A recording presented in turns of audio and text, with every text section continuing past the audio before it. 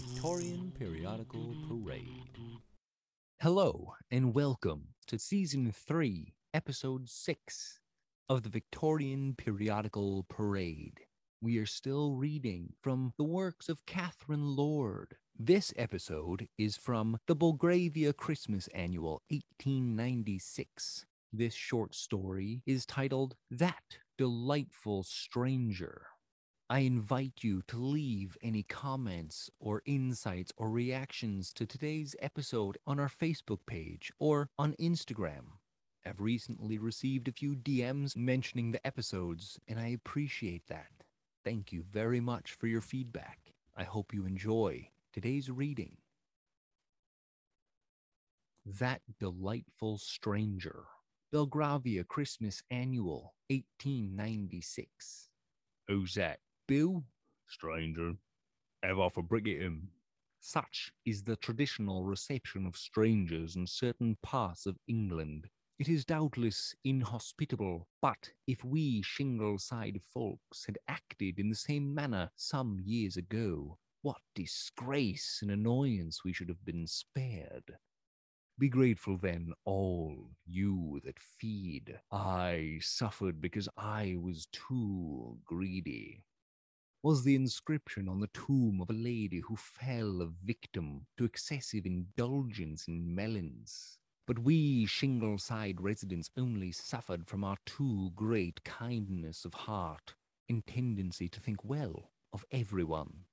It is perfectly untrue and a base insinuation of that vulgar manufacturing set to say that we were so easily taken in because the newcomer brought letters of introduction from a baronet.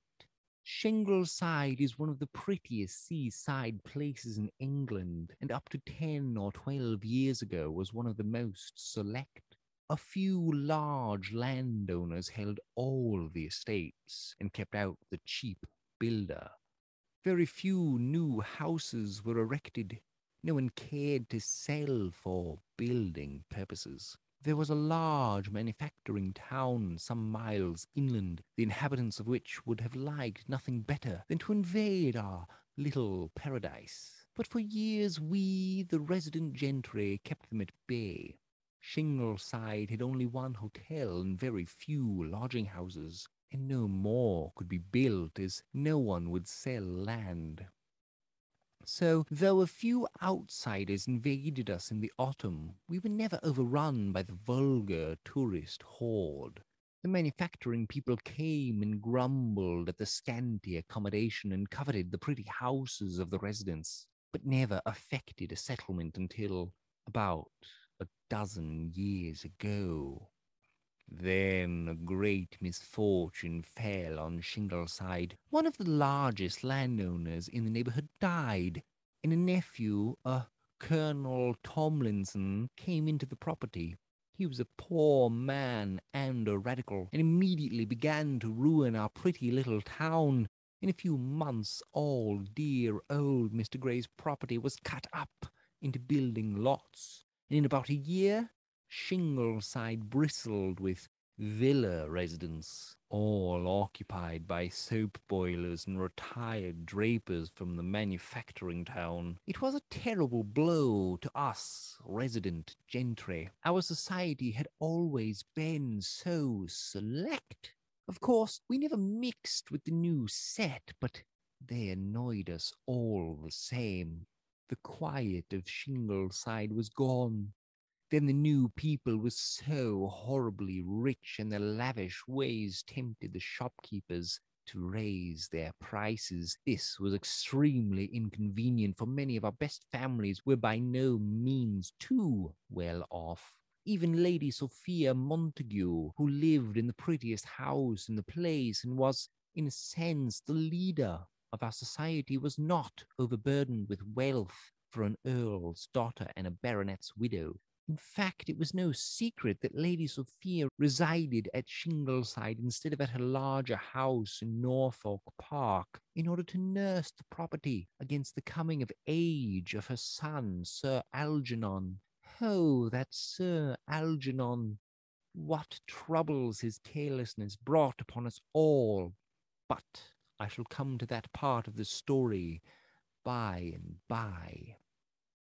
Probably no one in Shingleside knows all the details of the imposture practiced upon us as thoroughly as I do, not because, as I hear that odious Mr. Horrocks said, I am the most gossiping old maid in Shingleside, but simply because, being a member of one of the oldest families among the Shingleside gentry and knowing all the best people in the neighbourhood, I've heard the full particulars of the story narrated, in some instances by persons to whose society Mr. Horrocks is never likely to be admitted.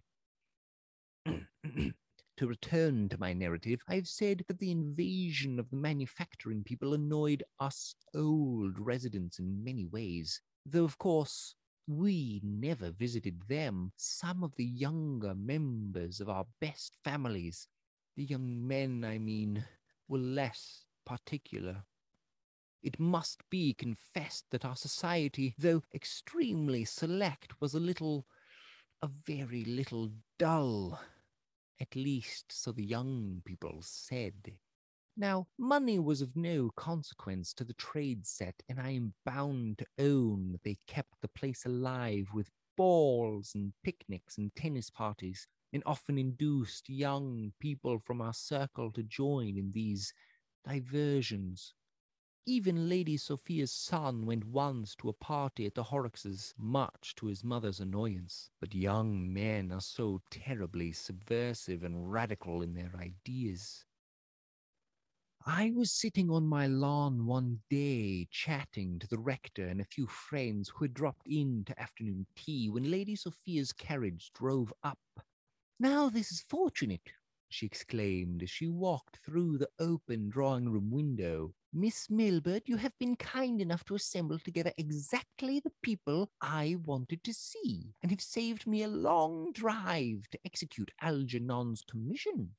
"And what is the errand your ladyship is bound upon?" asked the rector as he brought her a chair. "Oh, only to ask you and Miss Colville and Miss Milburn and any of our other kind friends to show some attention to a young friend of Algernon's who is coming to Shingleside next week. Algernon has been travelling with this young man, Mr. Ingatstone, on his vacation tour, and the young man thinks of coming here for a few weeks, boating and fishing. Algernon told him he would give him an introduction, and he says," here Lady Sophia referred to a letter she produced from a reticule, "you will find Ingatstone an addition to Shingleside society. He's a capital fellow, a connection of Lord Mortimer's. Selby met him years ago at Mortimer Towers. I believe he's well off. He's a most amusing companion and a first-rate lawn tennis player. The Shingleside ladies ought to thank me for sending him to you." A slight shudder went round our circle. To say the truth, eligible young men were sadly scarce at Shingleside, while marriageable young ladies were in plenty. I saw Miss Colston, who is a widow, with 5 daughters, all devoted to lawn tennis, look quite animated. "I shall ask Mr. Ingatstone to dinner, of course," said Lady Sophia, folding up the letter, "and I shall bring him to call on you, Miss Colville, and I dare say you will be charitable enough to introduce him further." And it was thus decided to make Mr. Ingatstone free of our best circles. Alas, we had not the wisdom of the Black Country. I was among the first persons privileged to behold the new arrival. I was calling at the rectory when Lady Sophia and her son's friend appeared. Mr. Ingatstone was certainly a handsome, gentlemanly young man, and fully justified the favourable opinions we had formed of him. Lady Sophia only stayed to introduce the stranger. She had to drive to the station to meet a friend from London, but Mr. Ingatstone remained chatting for 20 minutes, making himself so agreeable that when he rose to take leave, the rector asked him to stay and dine. The Colvilles were the most hospitable people in the world. They were well off and liked to keep a kind of open house. They had no children, but had adopted an orphan niece. Caroline Trent, a pretty girl of 18. She was not at home this afternoon, however, having gone to a lawn tennis tournament. Mr. Ingatstone seemed delighted to accept the invitation, but demurred at his lack of evening costume. Nonsense, said the rector. We dine in half an hour, and there is no time for you to return to the hotel to change your coat. Miss Milburn will be kind enough to join our party and keep you in countenance with an afternoon toilette. And so the matter was settled. You can wash your hands in this room, said the rector, indicating the door of a dressing room opening off Caroline's bedroom. Mr. Ingatstone had no coat to change, but his toilet occupied so long that the dinner bell had rung before he joined us in the drawing-room. An incident we remembered afterwards, though none noticed it at the time. The evening passed most agreeably, Mr. Ingatstone revealing that a good voice and a skilful touch upon the piano were among his accomplishments. Miss Colville, who was very musical, was enraptured. When Caroline Trent descended to breakfast the next morning, the tournament had concluded with a dance, and she was not home till her aunt was in bed. Both the rector and his wife were full of praises of their late guest. "Have you a headache, child? You look so dull," remarked Miss Colville as she handed the tea to her girl. "No, Auntie, but an annoying thing has happened. I've lost my watch." Lost your watch? Echoed her uncle and aunt in chorus. You must have dropped it at the tournament. See what comes of late hours, said the rector. "No, I have not done that, uncle, for I never wore it at the party at all. You remember the Mertons called for me before I was quite ready, and I ran downstairs in a hurry. As soon as I was outside the door, I found I had not put on my watch. Miss Merton offered to drive back for it, but I did not think it was worth troubling her, for I knew it was safe on my dressing table. But when I came home last night, it was gone, and—" Caroline hesitated for a minute. "My gold locket was gone too, and that was in my dressing case." "But how could they be gone?" said Miss Colville. "Not a soul went upstairs except Anne to turn down the beds, and you can't suspect her." The Colville household was chiefly composed of old servants, staid, responsible retainers of 20 and 30 years standing, who were almost family friends. Like most of their kind, they were a trifle tyrannical in small things, and Miss Colville regulated her household with a due regard to their susceptibilities and prejudices. But to suspect any of them of theft, the idea was preposterous. 20 or 30 years' service with such liberal employers implied the possession of comfortable savings, and Anne, the housemaid, was probably quite able to buy watches and trinkets for herself, had the desire for such things filled her breast. Miss Colville was worried. She hated mysteries. "Nobody went upstairs but Anne," she repeated. And Mr. Ingatstone, said the rector. "Well, of course, he doesn't count." The unlucky loss of that watch and locket effectually spoiled the comfort of the Colvilles' house for the rest of the day. Caroline was grieved for the loss of her property. The locket was her uncle's gift. The watch had belonged to her mother. Mr. and Miss Colville were naturally disturbed at the mystery, and the rector, incautiously mentioning the occurrence to old John when he came to clear the table, raised a storm not easily allayed. Anne, who, although a damsel of discreet age, had susceptible feelings, fell into hysterics and demanded to be consigned to the police. "Does master and mistress suspect her after 30 years' service?" Cook and old John begged that their boxes might be examined without loss of time. The kitchen maid and page boy, who had only lived a few years in the place, were less vehement, but equally tearful. The old gardener and older coachman came to swell the chorus till poor Miss Colville, who would have as soon suspected the rector himself of the theft as any of the servants, was worn out, apologizing and soothing the household, and was provoked to say severe things to Coraline about her carelessness. When Mr. Ingetstone called the next day, things were still disturbed in the Colville household. Mr. Ingetstone was all sympathy. It was certainly a most extraordinary circumstance. Had Miss Colville applied to the police? No, said the rector, with the air of a man tired of the whole subject. I only wish the whole thing could be forgotten. We have had a perfect turmoil in this house for 2 days, and the servants are quite upset and good for nothing. The whole affair is a mystery. I begin to think Caroline has mislaid the trinkets herself. There, my dear, don't argue the matter all over again. Let us talk of something else. Could you identify your watch in any way, Miss Trent? Asked Mr. Ingetstone. No, it was an ordinary gold one. I should know it again myself, of course, but it had nothing especial to distinguish it by. Except the number, said Mr. Ingetstone. Oh, that I find I have lost. I did write it down once, but I cannot find the paper. You are sadly careless, Caroline, said Miss Colville, with unwonted severity. I do hope all this disturbance will be a lesson to you. The watch was never found, and the excitement of its loss died away. Mr. Ingetstone was now quite astir in Shingleside society. He had taken a house and brought his mother down. We saw very little of her, as she was said to be an invalid and unable to go out much. But she presided at the entertainments Mr. Ingetstone gave at home. She was a stout, commonplace-looking woman, very silent, very different to what one might have expected the mother of so elegant a young gentleman to be.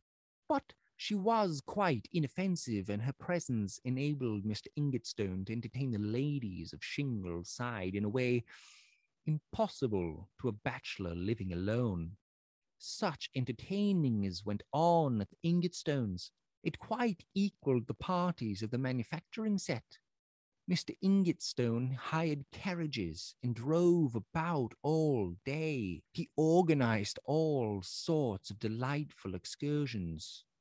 Well, at all events, he gave us a very pleasant 2 or 3 months. Everyone liked him except the rector. I don't know why, but Mr. Colville never seemed so infatuated with him as everyone else. Lady Sophia was full of his praises.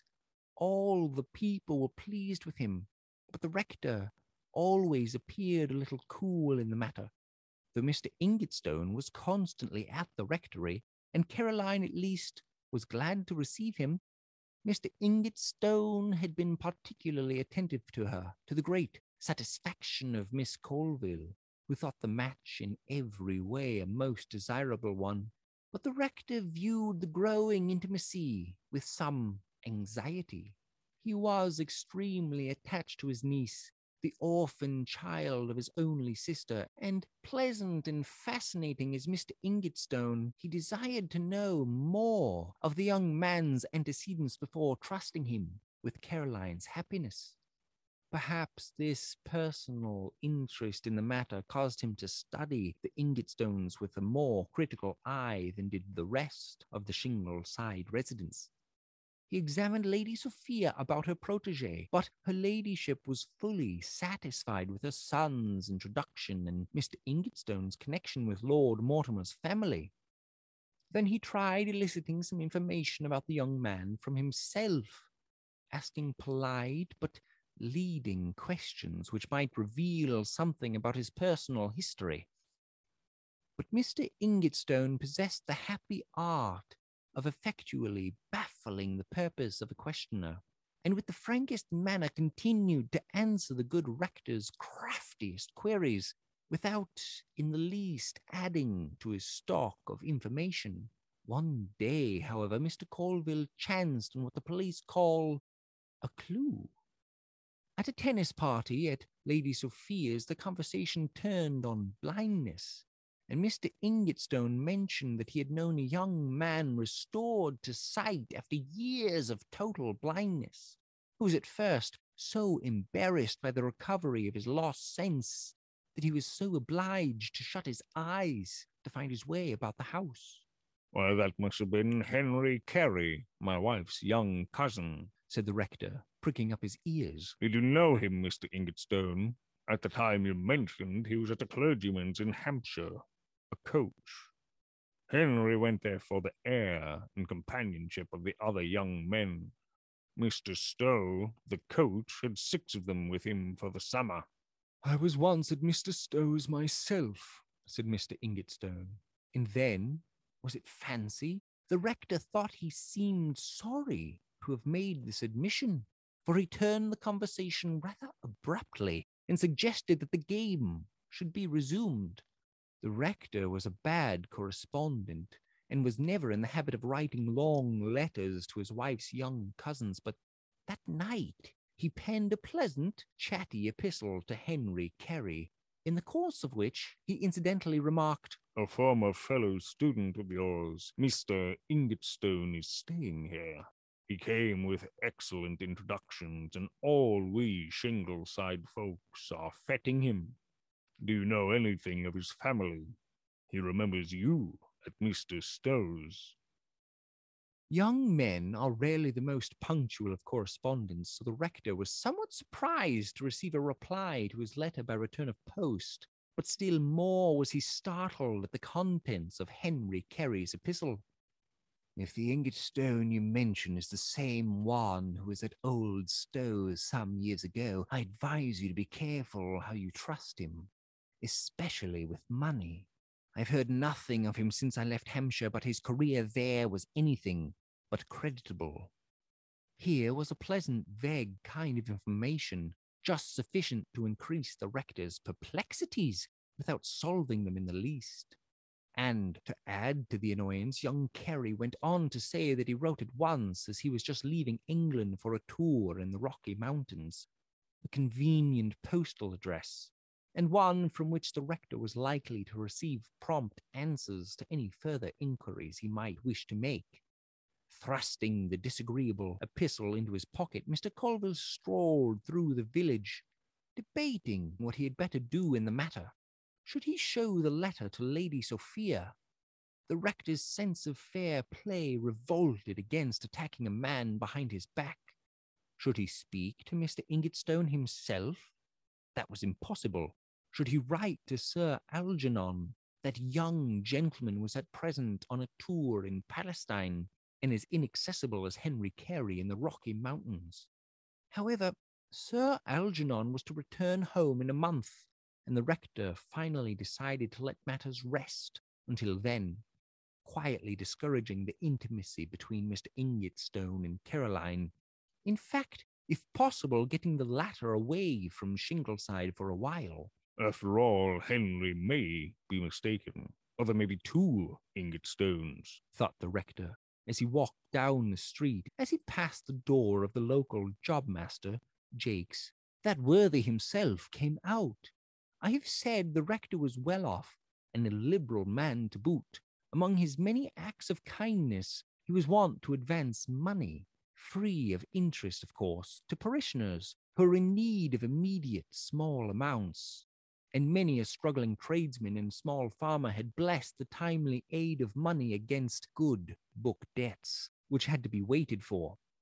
Therefore, when Mr. Jakes craved the loan of £20 for a few weeks, the rector was not altogether surprised at the application, having often lent and been faithfully repaid before, and readily granted the request.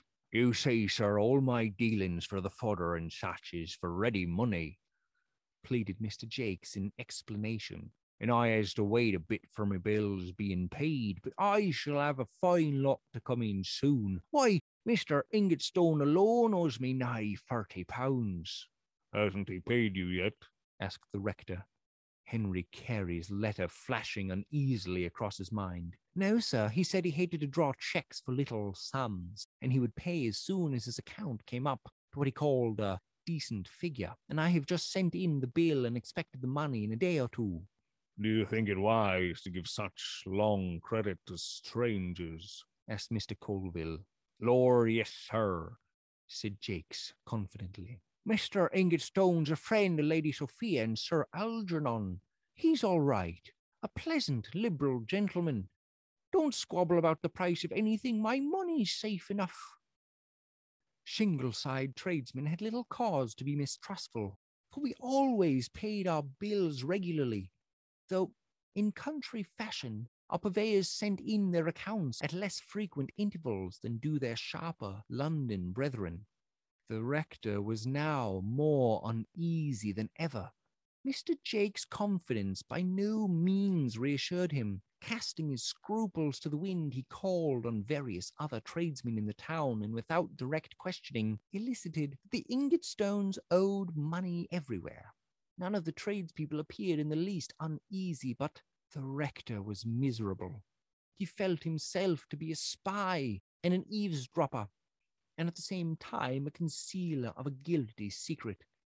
I need not say that the manufacturing set made frantic efforts to gain over Mr. Ingatstone to their party. As soon as Miss Ingatstone had come, the wives of all the trade notables had called upon her, and she and her son were overwhelmed by the invitations. Mr. Ingatstone had received them civilly, of course, and occasionally accepted and returned their hospitalities, explaining to us that it was impossible to be churlish in this matter, although, of course, he should never think of asking any of our set on the days when he entertained the manufacturing element, as he called it. I think his scrupulous care in this respect, and the little satirical anecdotes he used to relate of the ways and doings of the manufacturers, greatly increased his popularity with the better class of our society. The richest and vulgarest of all the new residents was a retired soap boiler named Horrocks. He was a widower with one daughter, who would have been prettier still to my mind if she had worn less jewellery, quieter colours, and brushed her hair smooth, instead of making it into a tangle over her forehead. But plain or pretty, Flora Horrocks was very rich, and I had long had a suspicion that Mr. Ingatstone was paying her attention.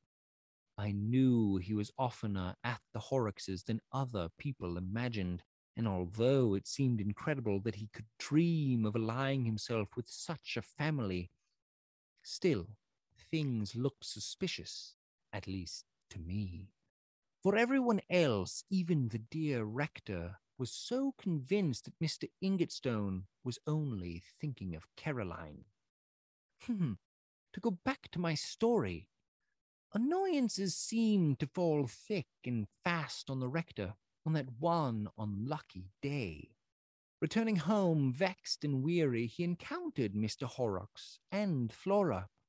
The rector was too kindly not to be on terms with the vulgarest of his parishioners, and stayed to bid them good day. Old Horrocks was beaming with good humour, and more vulgar and noisy than ever. "Well, sir," he said, "me and my little girl are going to have a fine outing tomorrow. Mr. Ingatstone is giving a picnic to a whole lot of us down at St. Barbara's. A pretty bay not far down the coast, a favorite spot for excursions. He's doing the thing well, too. Carriages to take us down, meals at the hotel with plenty of his own fizz sent over, and a steamer ready to take us out in the afternoon, if we've a mind. Shall we have the pleasure of meeting you, Mr. Colville?" A pretty bay not far down the coast, a favourite spot for excursions. I can't abide inn wines, "I think not. I am a busy man, you know," said the rector blandly. Old Horrocks laughed jovially. "I was a busy man once, if you like," he said. "A boiling business keeps a man's nose pretty close to the grindstone. Now all I've got to do is to look after my little girl here. I shan't have that trouble much longer, Flora?"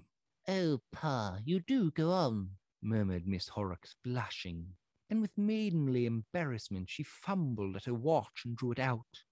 The rector's mind was now like a powder magazine. A spark was sufficient to set his suspicions aflame, and as Miss Horrocks innocently displayed her timekeeper, Mr. Colville mentally exclaimed, "Caroline's watch, I do believe." He who engages in the role of a detective must throw honourable scruples to the wind, That is a pretty watch, Miss Horrocks. said the rector with a duplicity which was startling to himself. Will you allow me to look at it closer? Ain't anything remarkable. Said Mr. Horrocks as Flora offered it for inspection. Flo has a far finer one, all pearls on the back, but she wears this out of a bit of a sentiment, you know. It belonged to Mr. Ingetstone's favorite sister who died in consumption, and when he gave it to Flo, well, child, what are you winking at me for? Where's the shame of taking a gold watch from a man when you mean to take a gold ring from him by and by? Give you a turn in your parson's capacity, Mr. Colville. And Mr. Horrocks laughed boisterously. It is a nice watch. You should take the number in case you lose it, said the rector, opening the case and noting the figures. Q99. I tell you what, my gal, said the old soap boiler when Mr. Colville had passed on. The parson was regular took aback at hearing about you and your young man. I expect he made sure to get Ingetstone for Miss Caroline. Caroline Trent, indeed a poor shy thing without a word to say for herself, said Miss Horrocks, tossing her head. Fate had yet one more arrow in her quiver for the rector. As he entered the hall of his house, he encountered his niece. Look, uncle, cried Caroline, displaying a paper. I have found the number of my poor lost watch. I might have remembered it too, for it's all the same figures. Q99. Look. The rector sat down like a man who had received a pistol shot. Tell your aunt I want to speak to her in the library, my dear, he said, when he found his breath. And into Miss Colville's faithful ears he poured out all his story. What should he do? Do? Said Miss Colville briskly. Don't meddle yourself at all in the matter. Put the loss of the watch in the hands of the police, and if this Mr. Ingetstone is an impostor, let them unravel the matter. Unless, said the good lady, suddenly remembering the discredit likely to fall on Shingleside by such a discovery, you let things go their own way till Sir Algernon comes home. And let Horrocks marry his daughter to a thief? Asked the rector indignantly. It is all very dreadful, sighed Miss Colville, but even she shrank from keeping so guilty a secret, and it was decided that the rector should go up to London next morning and communicate with Scotland Yard authorities, they being more likely to elucidate the mystery than the local constable, whose experience of such swindles was slight. Bright and cloudless rose the next morning, and as the rector drove to the station, he saw the guests gathering at Mr. Ingetstone's, where a line of vehicles were waiting to convey them to their picnic. I feel like a traitor, yet what can I do? Thought the unhappy clergyman. It is certainly a painful duty to appeal to the police about the character of a quondam guest, and at times on the journey Mr. Colville felt inclined to wish he had not stirred in the matter. His visit to Scotland Yard, however, was destined to be delayed. As he alighted at the London terminus, he felt his arm seized. "Colville, what has brought you to London? I have just telegraphed you." The speaker was an old college friend whose mother had long been one of the Colvilles' most intimate acquaintances. Mr. Colville was her factotum in all money matters, her trustee and executor, and Miss Upfield, now lying on her deathbed, was anxious to see and consult with her old friend once more. Scotland Yard faded into the background. For the next 3 days, Mr. Colville's time was at the disposal of his friends, nor was it until after Miss Upfield's death that he had time to think about the business which had brought him to London. In the meantime, strange events had been taking place at Shingleside. The picnic passed off most harmoniously. Fine weather and cheerful guests. Just as the party was preparing to start homewards, however, Mr. Ingetstone drew old Horrocks aside. A very awkward thing has happened, sir. I've actually been careless enough to leave my purse at home. You mischief you have. Ejaculated old Horrocks. Yes, and the worst of it, that is not as if I was at Shingleside where I am known. There's all the feed to pay for, and the steamer excursion. Do you happen to have anything about you can lend me till I get home? I apply first to the richest man in the company. Ha ha ha ha. And Mr. Ingetstone laughed gaily. Horrocks grunted. He did not love lending money, even for a few hours, to his future son-in-law. I suppose you must have what you want, he said. But it was a fool's act to forget your purse. My mind is rather unsettled right now, I am afraid. But it is your daughter's fault, you know. Well, there's £40 in that. I cashed a cheque to pay something this morning, said old Horrocks, producing a pocketbook. How much do you suppose you'll want? £10? Oh, far more than that. A hotel bill is always a mystery. And then there's the steamer. I had better take the pocketbook as it is. And by a dexterous movement, Mr. Ingetstone possessed himself of the money and quitted the room. Mr. Horrocks was silent and moody all the way home. It was offensive to his business ideas to have money borrowed from him at all, least of all in this careless, debonair fashion. Look here, Ingetstone. Remember, I want that £40 back, he said, as he took leave of his host at his own door, and the young man replied laughingly, You shall have it, my dear sir, as soon as the bank opens in the morning and I can cash a cheque.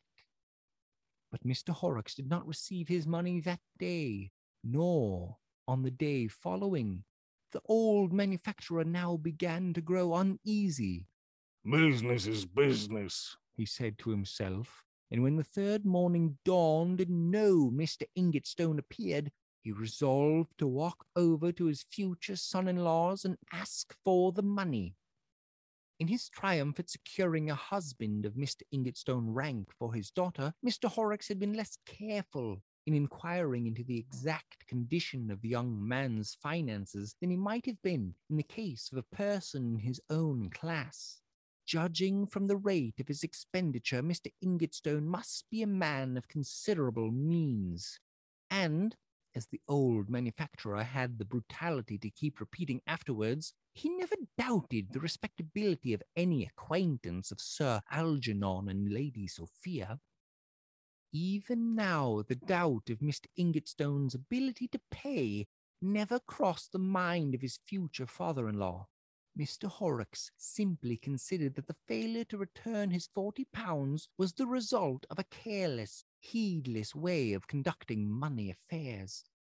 Though this in itself was sufficiently abhorrent to a man of Mr. Horrocks's business views. So at an early hour in the morning, the old man appeared at Mr. Ingetstone's house and rushed into his business without more ado. Well, Ingetstone, as my £40 don't seem coming to me, I'm coming after my £40.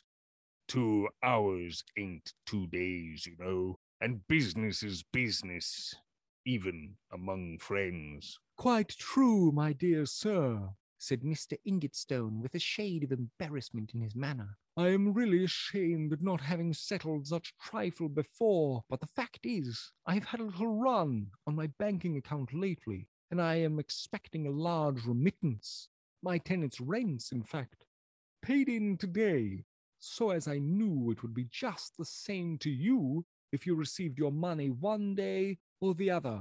Sir, it is not at all the same to me, interrupted old Horrocks angrily. If I say I'll pay a man, I pays him, and I like to be dealt with as I deals.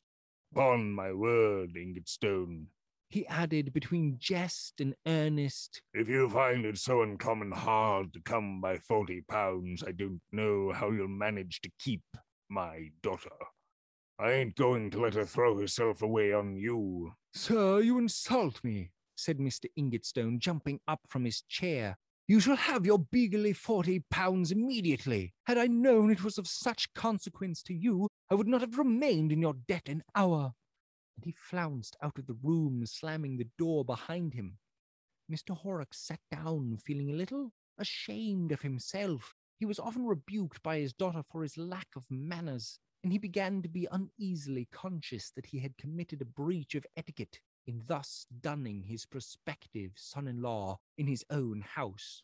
But I was only asking for my own, so he needn't have cut up so rough, he reflected.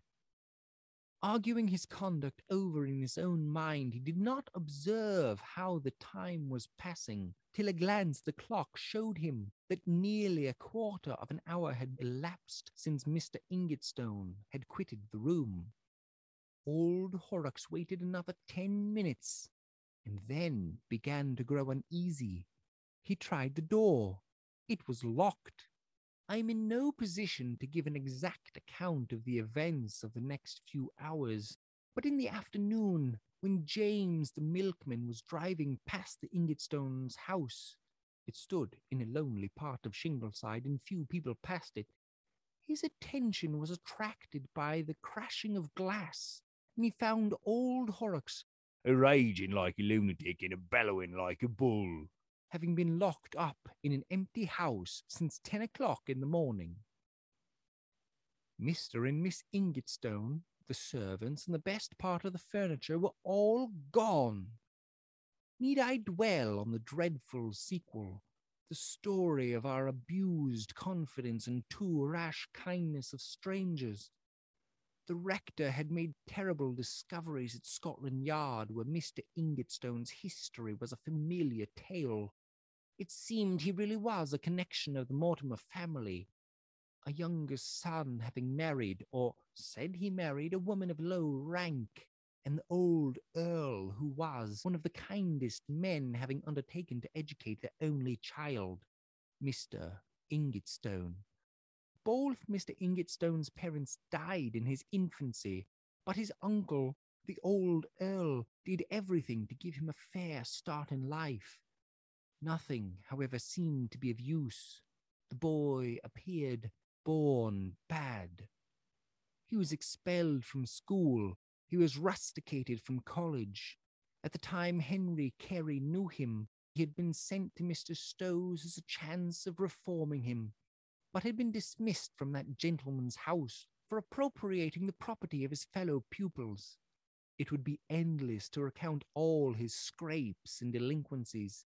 His uncle had done all he could for him, even having him to stay at Mortimer Towers to keep him under his own eye. But the youth was absolutely incorrigible, and when the old Earl died, his successor allowed Mr. Ingetstone a small yearly amount and washed his hands of him altogether. The young man was clever and well educated, with the manners of a gentleman. He traded upon these advantages and the circumstances of his connection with a good family to embark on a course of systematic swindling. In fact, he had already, under a feigned name, undergone a short term of imprisonment in Scotland for obtaining goods under false pretenses. When the rector mentioned that Miss Ingetstone had accompanied him to Shingleside, the detective said carelessly, "Oh, long sow with him again. He worked with her in his last little business." In fact, the reputed Miss Ingetstone and all the servants were members of an organized band of swindlers who worked with Mr. Ingetstone, and we, the gentry of Shingleside, had been visiting and entertaining a returned convict and a woman known as Long Sal. The idea is too dreadful to dwell upon, and to make things worse, the officious police published a humiliation to the world by arresting Mr. Ingetstone for the theft of Caroline's watch. Flora Horrocks, who was a sharp girl, escaped the dreadful ordeal to which many of us were subjected, for as soon as she heard that Mr. Ingetstone was wanted, she joined some friends who were going to travel through Spain, and so could not be found to give evidence at the trial. But the poor rector and Lady Sophia and Caroline and Mr. Horrocks were all summoned as witnesses, and I thought it would have killed the poor ladies. It did cost Caroline a brain fever. I really think the brazen impostor, Mr. Ingatstone, felt the matter less than any of us. Though he got a term of imprisonment, he never troubled to deny the theft of the watch and actually seemed rather amused at the evidence and the excitement which the business created. But just think of our position. Of course, all the tradesmen who had trusted Mr. Ingatstone lost their money, and they were ill-behaved enough to blame Lady Sophia for this, and say they trusted her recommendation, just as if the poor lady had not been as much deceived as they were. Mr. Horrocks, too, was most vulgar and disagreeable in his remarks, though his loss was really only a warning to persons in his rank of life not to be so eager to make acquaintances out of their own sphere. Lady Sophia found things so unpleasant that I can hardly blame her for discovering that England did not agree with her, selling her house at Shingleside and going to Pau for the winter. Still, she was a great loss to our society. The rector, poor man, was tied to his post and could not get away, though I think he would have been glad to do so. But Lady Sophia carried off Caroline with her to Pau as soon as the poor girl could be moved. I think Caroline felt the shock of that terrible discovery far more than did Flora Horrocks, who married a rich American she met in Spain only 3 months after she left England.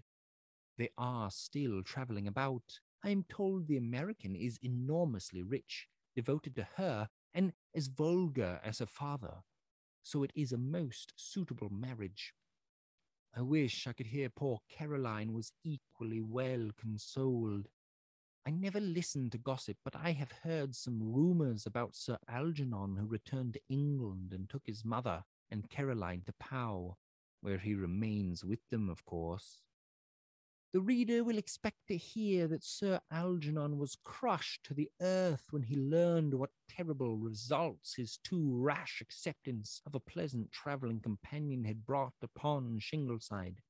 I am sorry to confess that this was hardly the case. He was very grieved at the trouble caused to Caroline and the rector and the loss to the tradespeople, actually paying some of the smaller ones to whom the money was an object. But what was the worst part of the deception, the discredit brought upon the best society in Shingleside, only seemed to amuse him. The dreadful idea that we, the resident gentry, had been duped into noticing a swindler and a woman known as Long Sol, appeared to him as an exquisite joke.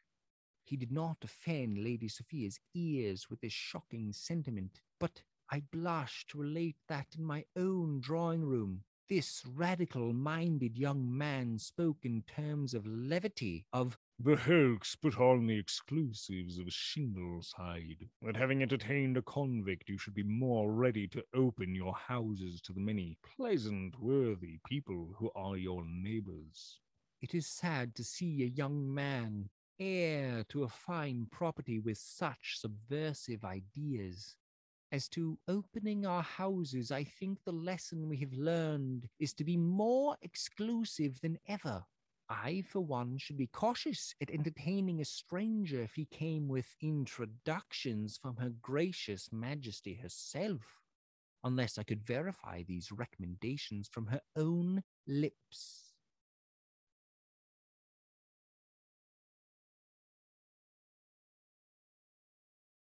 Thank you for listening to That Delightful Stranger by Catherine Lord, published in Belgravia Christmas Annual 1896. I hope you enjoyed this reading and will follow along for part 2, including Kari Nixon, as she breaks it down into what we can learn from this tale. It does seem that the tale holds cautionary notes, but I'm sure that there are even deeper veins of Victorian criticism amongst one another. So I am delighted for that episode to come out next.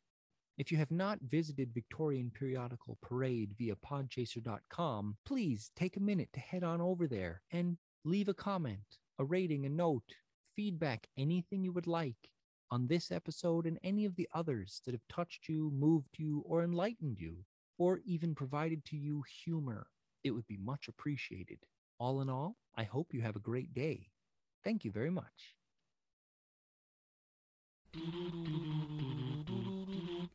Victorian Periodical Parade.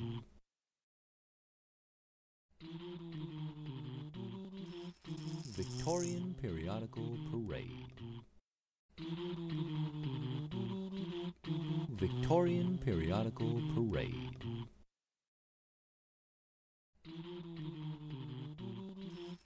Victorian Periodical Parade.